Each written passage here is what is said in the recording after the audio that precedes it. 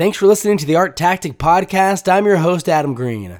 It was so great seeing so many of you in New York this last week for the Armory Show. What an exciting, all-out week with the fairs and so many gallery openings. But while there was so much energy and excitement about the reopening of the art world in New York City, there was equally as much excitement across the world in South Korea, where Frieze Seoul simultaneously opened its second edition of the fair. We wanted to see how the week went there, so in this week's episode of the podcast, we're joined by Andy St. Louis, a Seoul-based art critic. He's also the founder of Seoul Art Friend, an online platform dedicated to promoting contemporary Korean art. Hope you enjoyed the episode. Thanks so much for listening.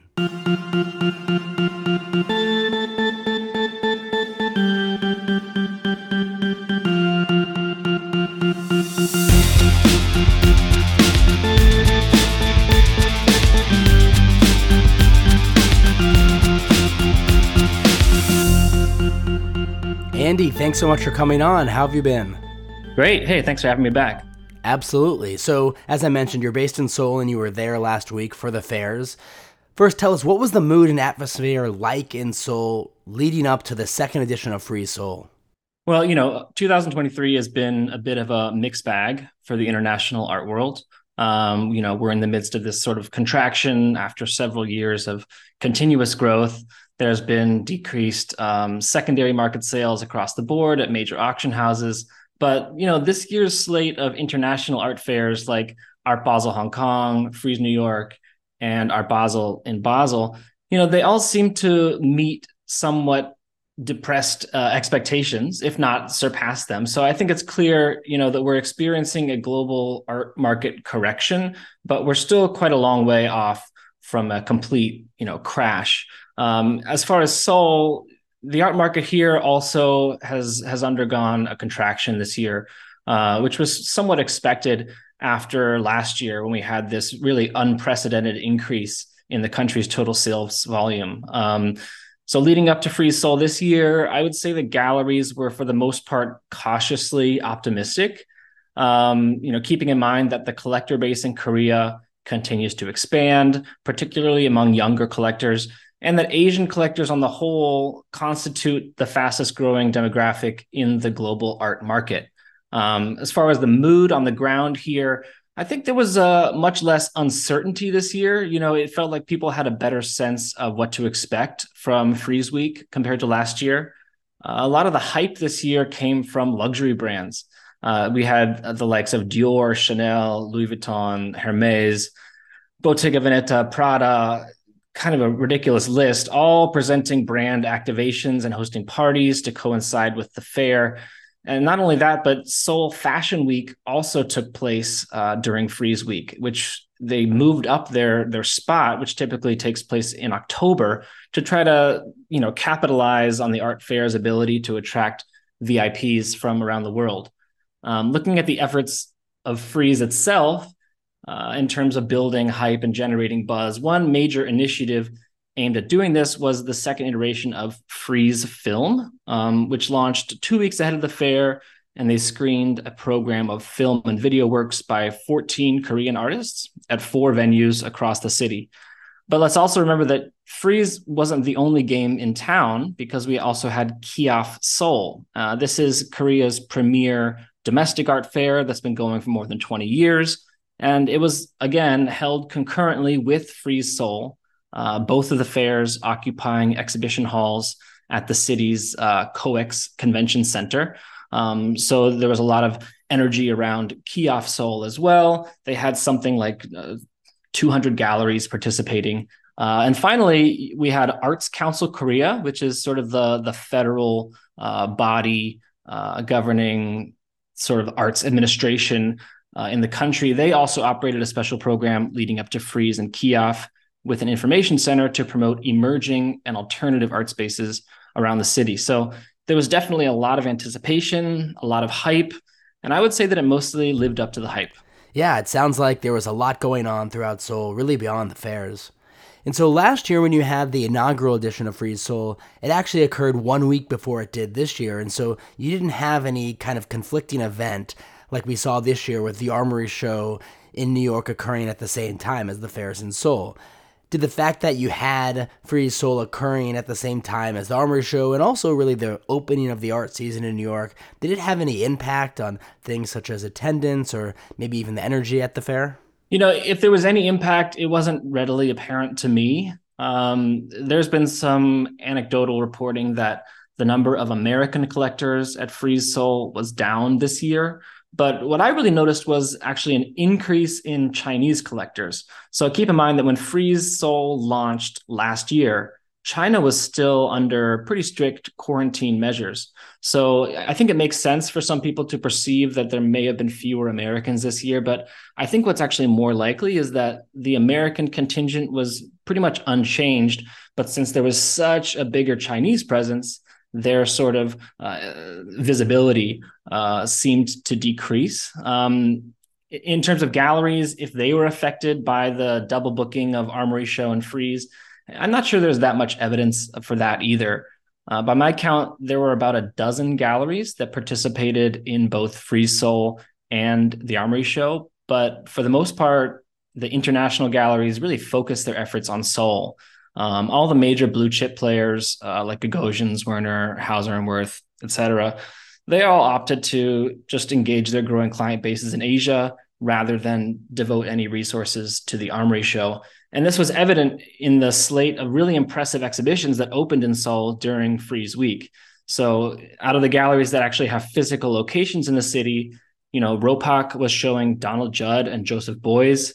Pace was showing Yoshito Monara and Robert Nava. Lehman Mopin had David Sally. Perotan had Tavares Stretch. And so, pretty solid exhibitions, pretty amazing showings from those galleries.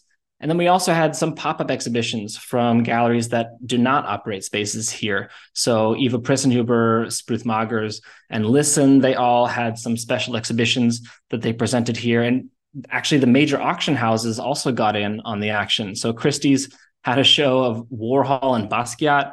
Sotheby's had a show of Banksy and Keith Haring.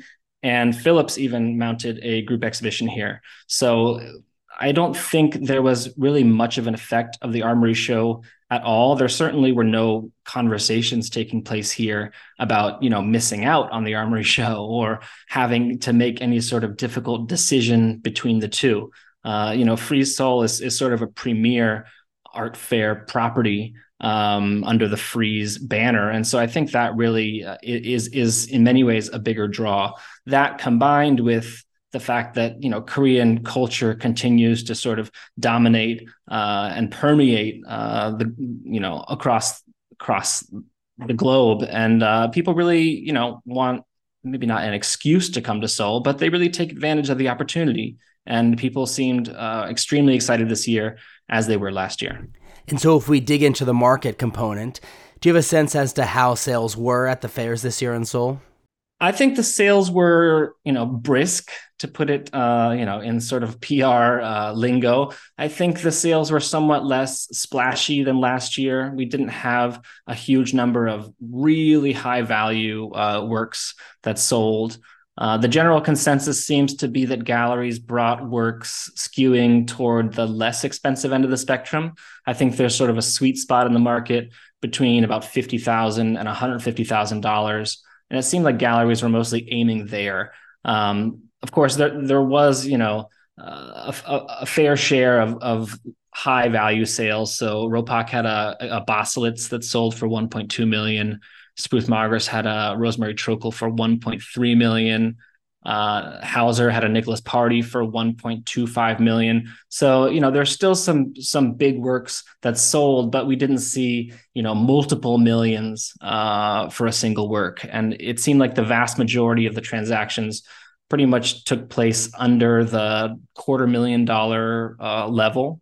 But one thing that's interesting and something that's emerged as sort of a trend among collectors at Frieze Seoul is a much more leisurely approach to closing deals. So both last year and this year, a lot of gallerists remarked that collectors in Seoul tend to show strong interest in works on the VIP day, on that first preview, and then they kind of wait a few days before completing the purchase. So, compared to collectors at other major international art fairs, Koreans tend to return during the fair's public days and kind of continue their conversations with dealers when the mood is a little bit less hectic.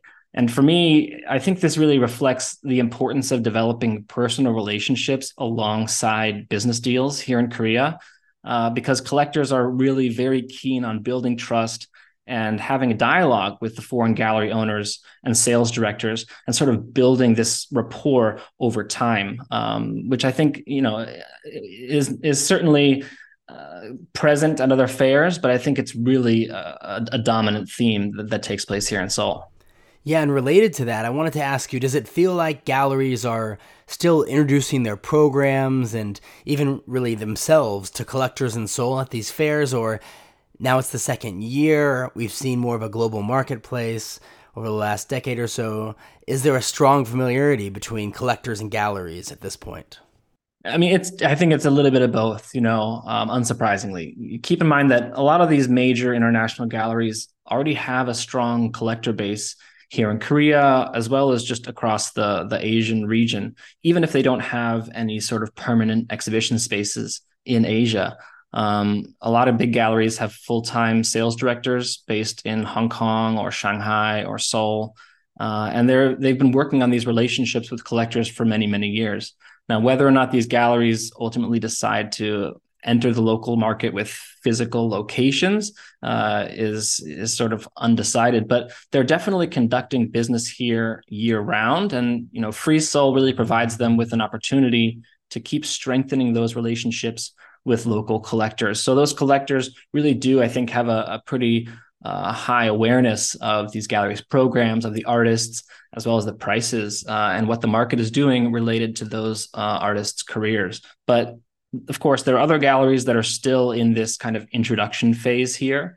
A lot of mid-tier galleries, smaller galleries that participated in last year's Frieze Seoul, as well as this year's Frieze Seoul, they are still in the process of educating collectors about their programs and introducing their artists to collectors here in Seoul.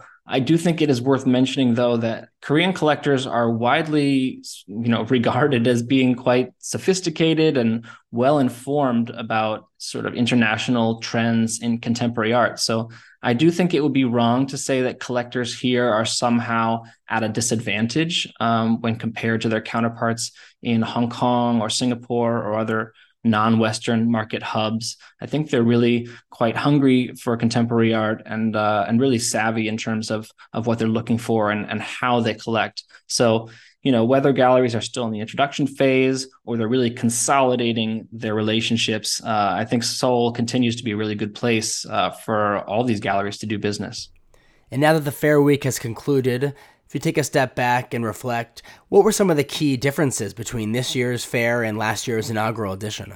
Yeah, I mean, in terms of the fair itself, there was a significantly higher proportion of galleries with ties to Korea and Asia more generally. So this year, there were about 15% of the 121 galleries were Korean galleries. And then more than 50% of the total galleries are either based in Asia or they operate branch locations in Asia, which is, I think, quite significant and notable. A big part of this drive is the fair has this sort of emerging sector called Focus Asia, and they invite 10 emerging galleries from around the continent to stage solo artist presentations. And this year there were galleries from Seoul, Shanghai, Tokyo, Osaka, Bangkok, Singapore, and even Dubai. So quite a diverse spread there. And then in the main section, you had some big galleries from Shanghai, like Capsule and Vacancy, from Hong Kong with Kang Malang and Empty Gallery, several galleries from Japan, like Takaishi and Tomio Koyama, and a couple, important galleries from Singapore as well, STPI and Yo Workshop. So I think having all these Asian galleries come together for Frieze Seoul really helps to consolidate the identity of the fair as a major international fair with a clear sort of Asian positioning. And obviously this regional outlook is what differentiates Frieze Seoul from the other Frieze art fairs taking place in London and New York and Los Angeles. And to me, it seems like a very wise direction to take, especially since, Asian art collectors continue to flex their spending power and we see a lot more sales taking place over here in Asia. As far as other differences between this year and last year, there were a lot more events and activations taking place around the city. VIPs had a plethora of options throughout the week. Things kicked off with this star-studded sort of gala at this upscale resort called Paradise, which is located. It's not even in Seoul; it's in Incheon, a neighboring city where the international airport is located. But then here in Seoul, you also had a bunch of really interesting parties. There was this one alternative art fair actually called Our Week, which had, very grungy hipster DIY vibes, had about 15 galleries. And it was always going late into the night with, a blend of street food and DJ performances and this really nice sort of open air lounge vibe, which was really lacking from a lot of the other events. I think everyone sort of expected there would be a more substantial calendar of events this year. And it seemed like everything pretty much lived up to people's expectations. Having said that, though, it did feel like a lot of events this year were really overbooked and pretty chaotic, actually. So it's clear there's still significant room for improvement. But considering this is only the second year to do Frieze Week in Seoul, I was still really impressed by the diversity of the different offerings and the enthusiasm of everybody who was in town to experience all these things. And lastly, before we let you go, you mentioned to us just before we started recording that you have a new book coming out focused on the Korean contemporary art scene. What can you share about that? Sure. Yeah. Very exciting. It's a large survey of Korean contemporary artists in their 40s and 30s. So they're all sort of from the millennial generation, which is really the next generation that's driving the Korean contemporary art world. So we're looking at these artists sort of introducing their practices, lots of really beautiful images, and a couple of important essays that really contextualize sort of the millennial experience in Korea. So I kind of see this book as representing, really contemporary Korean history through the eyes and perspectives and experiences of these artists. It's going to be coming out in December with Skira is the publisher. It's in English, and yeah, I'll keep you posted on more details as they develop. But yeah, that's all I can really say for the time being. That's really exciting. Well, we'll definitely have to check it out once it's available. Andy, thanks so much again for coming onto the podcast and helping us recap the fairs in Seoul, as well as providing your valuable perspective on everything going on there. And if our listeners want to learn more about Seoul Art Friend, where can we find you? Yeah, you can just find it on Instagram. It's at Seoul Art Friend, documenting all the most interesting and important exhibitions that take place here in Seoul. A little bit of coverage of art news from the Korean art scene, and hopefully just a really insightful perspective on what's happening over here, which I hope people would take a look at. Great. Andy, thanks so much again. We appreciate it. Always a pleasure. Thanks, Adam.